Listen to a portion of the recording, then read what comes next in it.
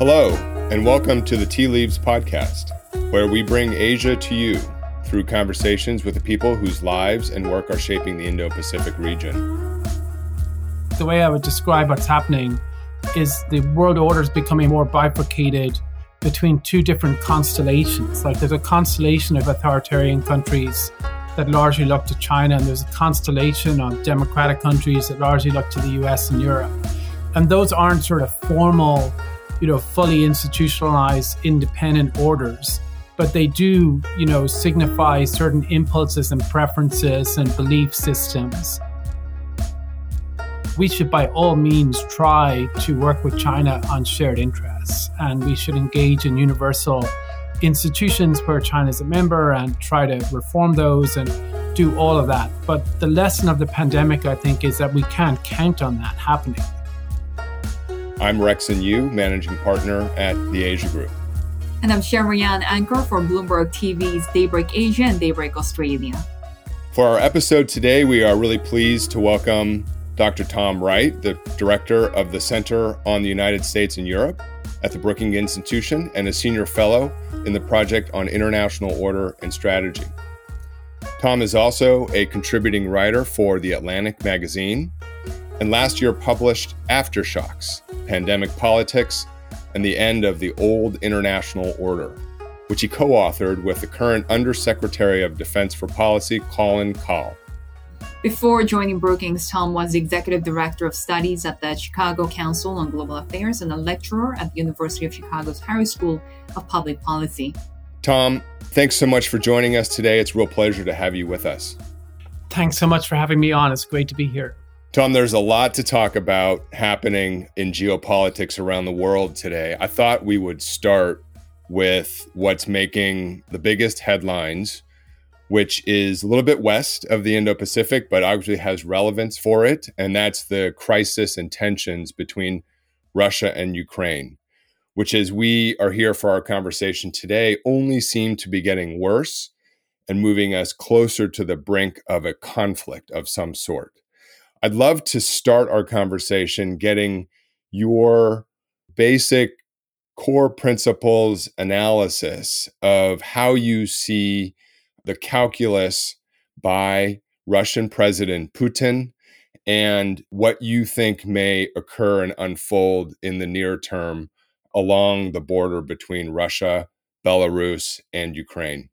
Thanks, Rexon. And I think it is an enormous crisis. I think it was unexpected. If you wind the clock back 6 months ago, I don't think people thought we would be here today. And I think there's some puzzlement about the timing on Putin's part. But I think if you sort of zoom the lens out, it's perhaps not all that surprising, because for Putin, he's always, and the Russian foreign policy establishment has always cared about Ukraine. They've cared about bringing Ukraine into their orbit. They've cared about controlling it, controlling the government, or at least having a pro-Russian government in Ukraine to some degree.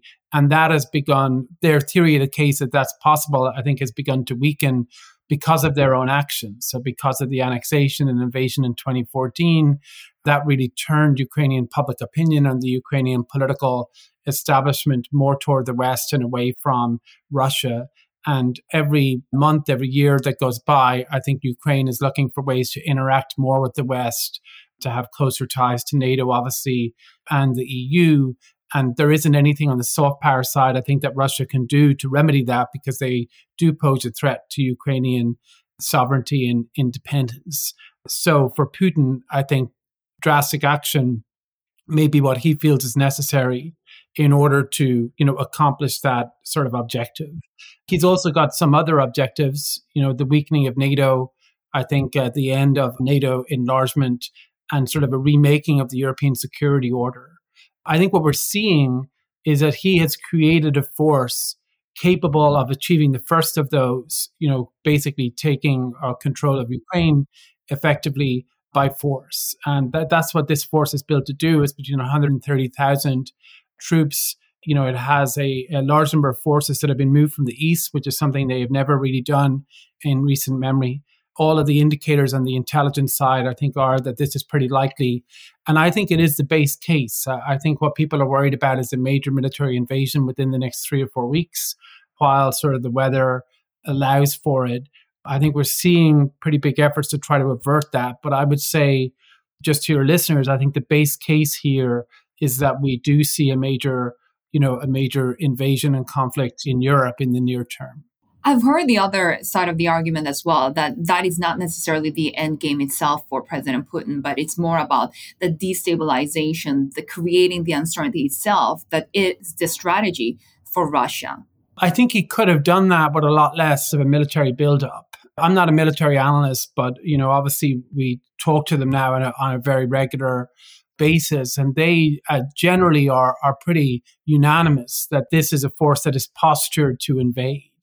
For instance, the Russians haven't placed troops opposite Donbass where you might expect them to be if they wanted to do a more limited act of aggression to sort of formally occupy the Donbass. They are positioned elsewhere for an invasion of the country, at large. So when you look at the type of troops that have been moved, the types of assets that have been moved, all of this is to give him the option. Now, he may not ultimately take that option, but he is increasingly in this position where he's going to either have to decide to go big, or to stand down. And so I think we are at this sort of critical moment in the crisis. There's an Olympics piece to this, which is, the Olympics end in a couple of weeks.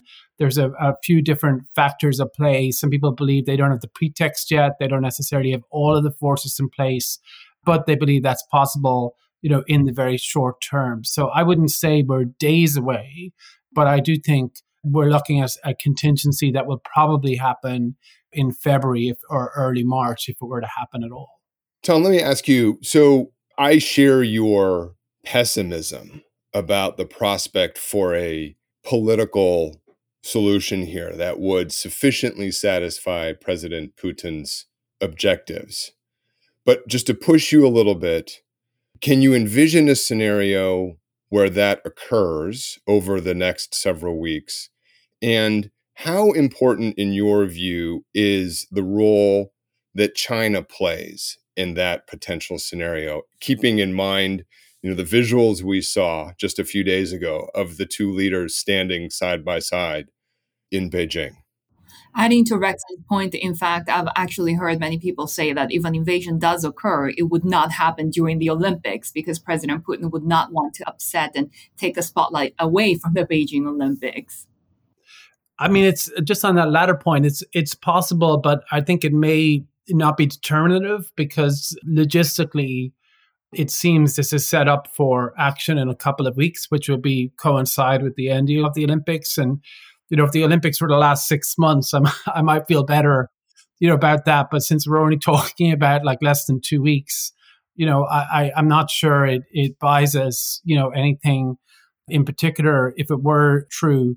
I think on Rexon's point, I think there is a strategy there to avert it. I don't think it's the base case that it will succeed. I think the base case is an invasion, but I think it's our best chance. And the strategy is to present Putin with two different scenarios, right? The first scenario, if he invades, is a much more assertive U.S. posture in Europe, more troops, more forward positioning of assets, maybe Finland and Sweden joining NATO, very, very strong economic and technological sanctions, including on key Russian individuals as well as on Russia more generally, possibly supporting an insurgency in Ukraine.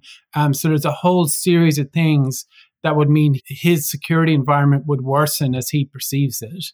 Then on the other hand, there's a strong diplomatic track to say, we're not going to have a Yalta agreement here by any means. We're going to respect the red lines that we have on the rights of countries to decide their own futures. But if there's aspects of our relationship with Ukraine that worry you, we are prepared to talk on a reciprocal basis about guarantees to ensure that those concerns are met. So, for instance, an assurance about no missiles in Ukraine for reciprocal Russian action on their end, possible mutual inspection of sites, and so on and so forth. So I think there are different, there are those two scenarios, and the hope is that maybe he would worry enough about the repercussions of invasion, about what that would mean for him, and then be attracted by the diplomatic angle. I would say if you look at Macron's press conference with Putin yesterday, there isn't much signal of that really resonating with Putin yet. I mean, he was extremely bellicose and belligerent and aggressive. Macron said he had some concessions, but they didn't, it was unclear whether they were new or particularly credible. So, I think we'll see more diplomacy for sure. And there is a chance. I think it's worth going really big on this now to try to avert it. But I just think I'm pretty pessimistic. On the China piece, I thought the joint statement was fascinating, concerning. Obviously, I think this is a relationship that has gotten closer. I think it is as much about Xi and Putin as it's about Russia and China. I could imagine a different Russian leader having a different attitude toward China. I find it very hard to imagine that this particular Russian leader, will feel like he should be closer to the West and the US to hedge against China. I think Putin has, decided, has his worldview, is pretty close to Xi's. Having said all that, I do both think it's fairly compelling that China is probably not fully on board with this and that I think it's a mixed outcome for them. But I also think they won't do anything to stop it. So I see them as almost making themselves irrelevant in this case, in that they're probably, facilitating or acquiescing in what Putin wants to do, even if they have concerns of it. Maybe they feel like they're not in a position to really put pressure on him, but there's no sign at all, I think, that they are willing to do very much to try to persuade him not to do it. So I think they could do something in a different universe, but they won't, I think. What about the US and Europe? Because in your recent writing back from December, I believe in The Atlantic, you mentioned that if the United States and Europe do not stand up to Russia, you could see that dramatic escalation in military confrontation. So since then, how would you assess what they've done so far? I think they've done very well. I think they've been remarkably coordinated. I think that there's never going to be complete alignment, but I think it's as good as we could possibly expect. I mean, if you look at yesterday's press conference between President Biden and President Scholz, Biden mentioned Nord Stream 2, Scholz didn't, but it was very clear that Scholz was on board with Nord Stream 2. He didn't mention it, presumably for legal reasons or others, and it got a lot of attention, but I thought the alignment was more significant. So I think they've done a lot, and I think it has helped. I think it's probably surprised Putin. I'm not sure it's enough, because I think Putin, it's not that there's more that could be done. I just think ultimately this is Putin's decision. We can try to affect that, sharpen those choices he's making, but he could still decide, to invade here. I don't think that's a failure in terms of, the alignment of the allies. I think it's just a geopolitical reality that he feels he could accomplish this, given that, Ukraine's not in NATO and that he feels so strongly about it. I think the real test obviously will come if that happens. I just think that if we see a conflict of that scale in Europe, it is going to have a giant sucking effect, which obviously we might talk about the implications for Asia policy, which are concerning, but, it will be a big event. And I think it will sort of drag countries in different sort of indirect ways.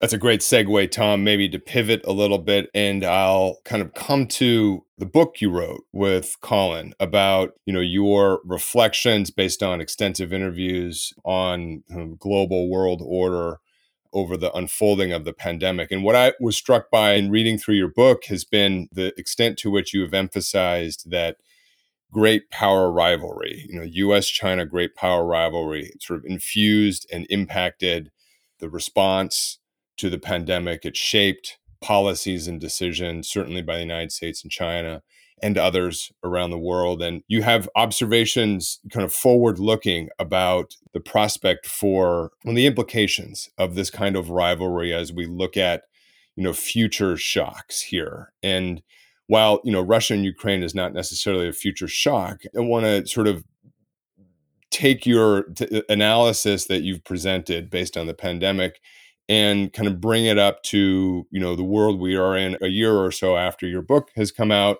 as we look at what has happened with China, the behavior by President Xi and his government. And we look beyond, for example, the Party Congress to a leader in Beijing who has solidified power for the foreseeable future. And how are you thinking about the impact of great power rivalry, particularly in the context if you have sort of a major military operation in Eastern Europe? And what has perhaps changed or been reinforced in your thinking? Yeah, no, it's a great question. I mean, I think that overall, people often ask about the pandemic, especially at the beginning. What does it tell us about where we're headed in the future? And I think Colin and I thought that, well, that's a very important question. Another question that's even more important is what does it tell us about the world we're living in right now? Because it's sort of stripped away a lot of the illusion. People always mention a pandemic as sort of exhibit A about where the US and China should cooperate. That's an obvious one where there should be cooperation. And there was actually, even with the Trump administration, quite a lot of networked engagement between the embassy in Beijing, which you try to document in the book, and their Chinese counterparts in Beijing on the health side. But when the crisis hit, all of that sort of melted away, right? And the rivalry, I think, really on both sides, but particularly in China, I think really got in the way of, any substantive cooperation. And there basically was essentially no cooperation. And even now, I think it's extremely limited. And so our sort of main argument, I guess, in the book in terms of looking forward is that, we should by all means try to work with China on shared interests. And we should engage in universal institutions where China is a member and try to reform those and do all of that. But the lesson of the pandemic, I think, is that we can't count on that happening. So we may want it to happen, but we can't count on it happening. So we need to prepare for, scenarios where we have to deal with these without them, where we don't have enough cooperation. That's not plan A. Like plan A is to try to cooperate. I think this administration, is doing that. But I just would caution people against sort of assuming because that's the preferred outcome, that will be easy or doable to accomplish. I think that has big implications for future global public health cooperation, climate, even sort of economic issues like managing the global economy and any volatility. I think the issue you mentioned on Russia, Ukraine, and aggression, I think that's even harder still because it's pretty clear, I think, that if this happens, there won't, China, I don't think is really going to do anything to sort of undermine Putin's position. And so any hope of, Russia's already a permanent member of the UN Security Council, so there wasn't much hope there. But I think it will sort of indelibly mark that line on the map. Let me take the other side of what you just said. As I've thought about this, Tom, the piece that has seemed uncertain to me is whether the outcomes of a major military incursion, which, as you said, is the baseline scenario here, and the response by the United States and Western countries in terms of punitive measures and sanctions, financial and otherwise, may actually be an accelerant in the rivalry and the adversarial nature of the US-China relationship as questions are provoked around China seeking to enable Russia to manage and survive through the US actions. And then that it widens the theater of the consequences of Russia-Ukraine into more of a global question that encompasses the US-China relationship in wholly new ways. I agree with that, actually. I think if the invasion happens, I think it brings obviously Russia and China closer together, but I think China will get some of the blame for this, and they'll get some of the blame for blocking, responses or condemnations, in other forums. It definitely, I know the whole authoritarianism, democracy frame is a little controversial, but it sure looks a lot like that in this scenario. You have formal, joint statements of support for each other. You'll have aggressive, an active aggression and either approval or tacit sort of approval from China for it. So I think it will bring forward that, that more, bipolar world in a way between these two different blocks. I think that's a reason I would expect why China has some concerns about this, because I don't think they want to see that really crystallized. But just to go back to my point, I also don't think they're willing to spend anything to prevent it from happening. I don't think that they care enough that they're going to, take risks to say to Putin, this isn't on. So I think it's going to be impossible for the US not, I think, to be much more involved in Europe. after this, happens. I think the commitment to being more involved in Asia, will also still very much be there. And I think the US will increase its commitment to Asia. So I just think you'll see more engagement across the board, but with all the pressures that will put on budgets and bandwidth and everything else, I think it will heighten the sense of tension and it will leave less room for diplomacy. That division that you talk about between democracies and authoritarianism, for example, as you said, Beijing may not want to see that crystallize, but we are kind of seeing that play out in the Beijing Olympics as well, right? More than half of the dignitaries coming from authoritarian regimes, or what they call hybrid regimes. So in this situation where we're already seeing this unfold, what are the alternative paths for cooperation if we continue to see these instances where these rivals should have come together, like during the pandemic, and we don't? How do we cooperate in this new international order? Does it happen through individual issues, whether it's climate change? Does it happen through regions, like we're seeing in bilateral trade agreements, multilateral trade agreements? How can we achieve that? I think it's a great question. I think overall, just to zoom out a little bit, like the way I would describe what's happening is the world order is becoming more bifurcated between two different constellations. Like there's a constellation of authoritarian countries that largely look to China, and there's a constellation of democratic countries that largely look to the US and Europe. And those aren't sort of formal, fully institutionalized independent orders, but they do, signify certain impulses and preferences and belief systems. And those two constellations interact with each other quite a lot, but they are separate, and there are certain parts, obviously, in East Asia, Southeast Asia, where they're even more intersected, for obvious sort of geographical reasons. Maybe there are other parts of the world where it's a little bit less. But the big challenge each constellation has is A, how do we organize ourselves and how close do we want to be to those like-minded countries? And B, what is the level of our engagement and the manner of our engagement with the other side? And I think each is sort of coming to grips with that. We often focus on our assessment of that, but China is definitely going through its own assessment, of that as well.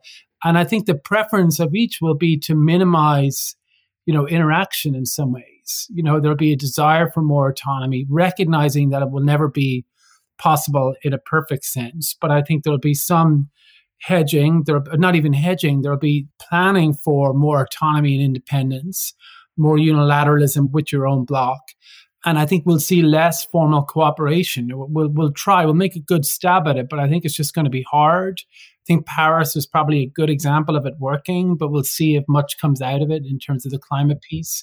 I think where we will see more diplomacy, I was just reading recently Martin Indyck's book about Kissinger in the Middle East in 1973. And what's interesting about that book is, you have all these rival hostile powers, total distrust, but immense amounts of diplomacy. Because actually diplomacy in that case is about trying to manage, confrontation, come up with transactional deals that get you through to next week or next month. I think that's what the future of diplomacy will look like. It will be transactional, opportunistic deals with a view toward a larger set of goals and objectives, really without much sort of trust or guarantees. And it will be less like, formal, structured, deep cooperation in institutions and common interests where we see sort of a minimum amount of friction. Tom, just a fascinating analysis. And I love your analogy of two constellations because I think that captures a lot. But I want to introduce one country, and I'd just love to hear how you think about India in the context of the two constellations. Obviously grown much, much closer with the United States in a number of areas, particularly in security and defense. Although we witnessed last week, India is currently a member of the Security Council, and they tried to thread a very careful needle in picking a neutral point between the United States and Russia on a couple of votes there when it came to debating the Ukraine crisis. So where does India fit into your sort of framework that you just laid out? Yeah, it's a great topic. I mean, I've thought about it a bit, and I think it's a really fascinating example of how, just structurally, because of China's actions, they've sort of forced India to make these choices that it may have otherwise not actually made, because of the military confrontation, and the general sort of relationship has pushed India more toward the United States, increased its willingness to take risks and avail of opportunities. That's been a pattern in China's behavior, including in Europe, that it's engaged in actions that have been counterproductive. And I think it just shows you, how them being them and maybe us being us on the other side sort of just, reinforces some of the larger trends that we're seeing. I thought the India's position on this is interesting and not wholly unexpected, because they, I think, do have a stake in this, but it's not the normal, stake that maybe the US and Europe have. They've obviously have a good relationship with Russia, and Modi has a good relationship with Putin. They have a very strong interest in Russia not being more dependent on China, and the scope for diplomacy between India and Russia being squeezed out, which I think it would happen in the case of an invasion. So my hope is that Modi would be doing what he can to try to tell Putin, we really don't want you to do this, because if you do this, then we can do less with you. We will have to go with these larger forces. We won't have as much space to have that, India-Russia track. And you will be more dependent on China. I think he has more credibility saying that than Washington has saying that to Putin. So I would hope he's playing that role. And maybe what we saw last week was a part of that. So in a realpolitik sense, I think that is what it is, but there may be a constructive element there if they have any influence. I think the likelihood is it won't be enough, that Modi's overtures to Putin won't be able to dissuade him. But I think that is what I would be looking for there, because I think they definitely have an interest in more fluidity in the international system. Like, they don't want to see, for a variety of reasons, I think the authoritarianism democracy divide, be locked in. But, it may happen anyway.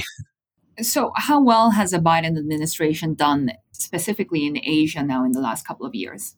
I think we've seen a lot of movement in the first year.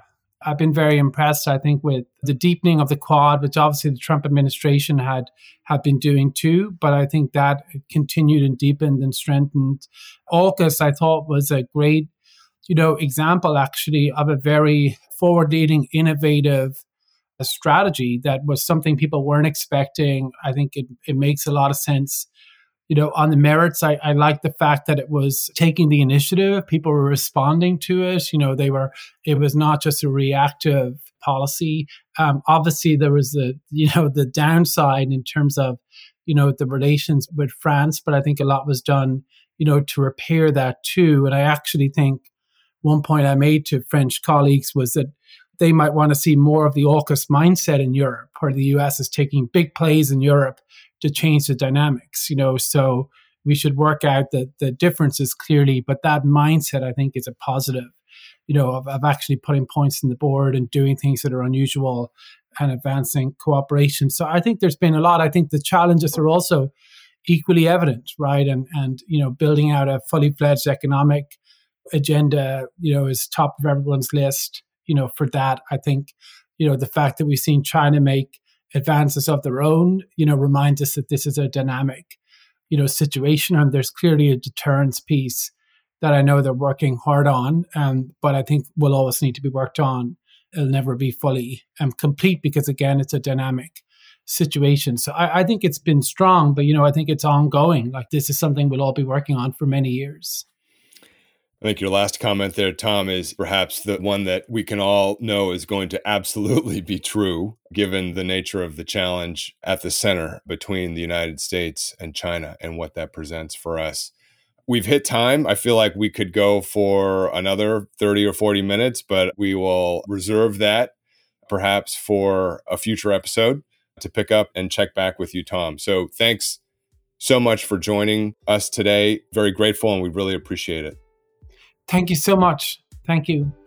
Tom, it was really a pleasure to have you on. And thank you to our listeners. Please be sure to rate and follow us on Apple Podcasts, Spotify, or wherever you get your podcasts. You can also access a full video of our conversation on the Asia Group's YouTube page. We'll see you next time on Tea Leaves.